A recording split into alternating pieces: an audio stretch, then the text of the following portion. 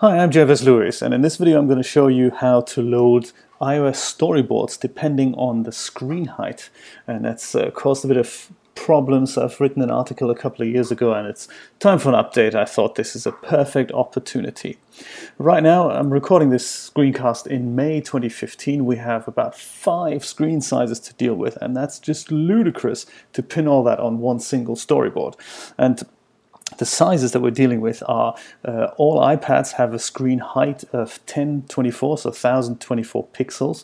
Even though the pixel density is a bit higher, these 1024 points are kind of, regular pixels if you want to think about it that way. So this is what this value that we're going to query is going to return. Then we have our old friend, the iPhone 4S, still around, still capable of running iOS 8, and that has 480 pixels of screen height.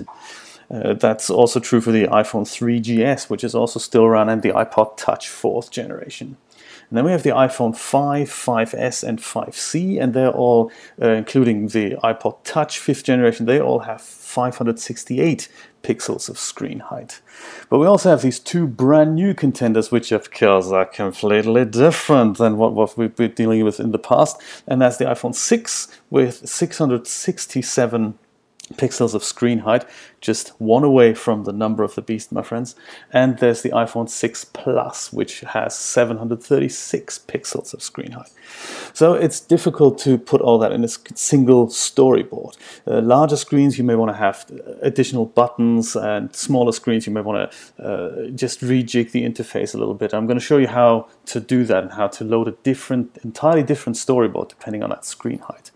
We're going to do all that with Xcode 6.3, the latest and greatest release of Xcode. Anyway, there's also iOS 8.3, and because I haven't got 57,000 devices here, I'm going to use the iPhone simulator to demonstrate the effects. Righty then, let's get on with it. I'm going to start with a brand new Xcode project here. Single view application will suffice. I'm going to call it screen size. I'll use a universal project, and I'm going to do this in Objective-C. I'll put that up on my desktop. Now, to test the screen height, let me head over to the app.delegate implementation file and collapse all these methods here. And in the very first one here, application did finish launching with options. That's the one I'm going to open up again and give myself a little bit of space here. And let me first of all show you how to test the screen height. So we can do that with the UI screen property. It'll return an int. Let's call it screen height, and it will come out of UI screen main screen. And that will return several things. One of them is bounce. Bounce has a size, and size has a height. So this will return in integer. No matter how you hold the iPhone, by the way, or any iOS device, it will always return the larger portion of the screen as the height. That's it's good to know. So in case somebody holds it landscape and you're querying the height, it will always return the larger portion of the screen. As far as I can tell, I mean, you know how volatile iOS is. This could change at a drop of a hat. But let's keep it simple and think positive here, and it will always return the longer portion of the screen. Hopefully. So let's print this out as an NS log here. Screen height. There we go. So depending on which simulator we use, we should now get the screen height returned as an NS log message. Let's try it out, maybe with the iPhone 5S. There we go. This is it. 568. Is the height of an iPhone 5S. Just to prove a point, let's try this again with an iPhone 4S. Thinks about it for a second, and there it is, 480. That's perfect. So the numbers that I've put up, I've tested these before, so we can assume they are correct, but please conduct your own tests to be absolutely sure.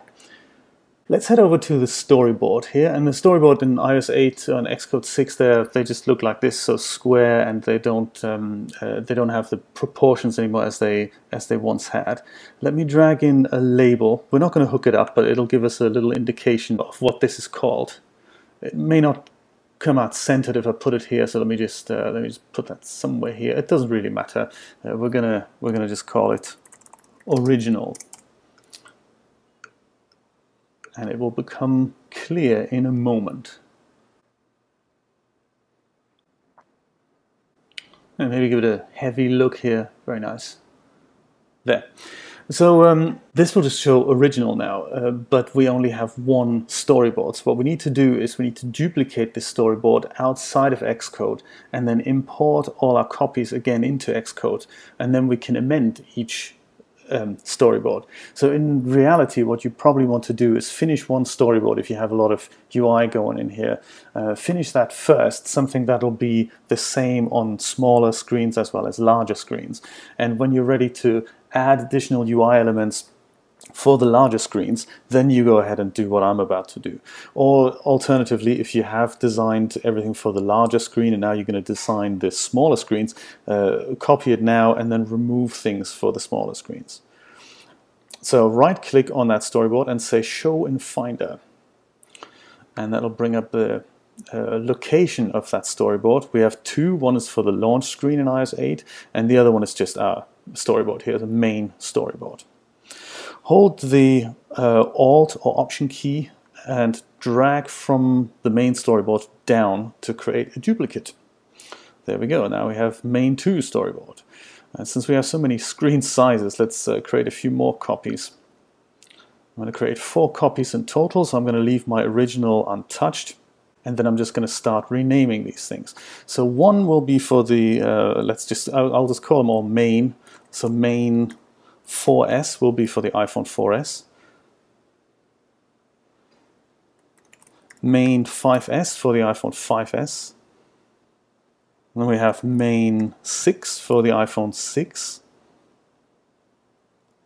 And the fourth one is going to be main 6 Plus for the iPhone 6 Plus. So we have our original, which is untouched right now, and that is a good candidate for the iPad, for example. If you're doing a universal app, then main, or this one could be for the iPad, and the other 4 for the incriminating screen sizes. So let's go back and head over to Xcode. Xcode doesn't know that we've duplicated these files outside. So right-click anywhere here on this sidebar and select Add Files to your project name. And that'll bring up this window here. And it depends where you've put your project. So mine is on the desktop. It's called Screen Size. And in Screen Size, there's base.lproj, super scary secret folder here, and that will show us the items that are well in there. So launch screen and main are already part of my project. The 4 that are not, just multiple select them, hold shift to select multiple items and hit add. So now all our storyboards look exactly the same. And so that we can distinguish them as soon as they pop up on the screen, let me just put up a message here. So on the iPhone 4S, I'll change that label to iPhone 4S. Likewise here with the iPhone 5S. 5S, there we go, 6 Plus. And the iPhone 6. And our original is still called original. Okay, now how do we load these depending on what simulator or what device we're using? Well, let's head back to our app delegates implementation file. We can do that entirely here, and I will create a new method that will test the screen size and load the appropriate storyboard. So it's a method that will return a storyboard, and we'll just call it grab storyboard. It will, of course, return a storyboard at a later date. Let me just put nil here so that we suppress that error message. And comment my code a little bit. So first we're going to determine the screen height. And we'll do that exactly like we did up here. So it's an int that this method is going to return UI screen, main screen, bounce size, height. We're also going to define a storyboard. I'll just call it storyboard and do nothing with it, so just that I have something that I can populate in a moment. Now all these screen sizes, because we have so many, and if then statement would be a little bit cumbersome, so perhaps we'll use a switch statement instead. So we're going to switch, we can only switch on integers, so lucky for us we have one to switch on, which will be the screen height. Let me add a comment here as well, so maybe we'll go from small to large, so we'll say this one will test the iPhone 4S. So in case this is 480 pixels tall, we're going to say the storyboard that we need will have to be called main 4S storyboard. And we do that with the UIStoryboard method, storyboard with name. Okay, and all that needs to be the first part, so we don't need the dot storyboard. All we need is main hyphen 4S, or whatever you call your storyboard. So main hyphen 4S, that's enough to specify the file name. And the bundle, in this case, we can say nil. Nil means it's the current bundle that everything else lives in. And also very important, the break statement. We must remember that, so that the switch statement stops here and heads over to the very bottom line. Okay, let's repeat this step a few more times. So let's go with the iPhone 5S next, and we'll say case 568, and we'll do exactly the same. So storyboard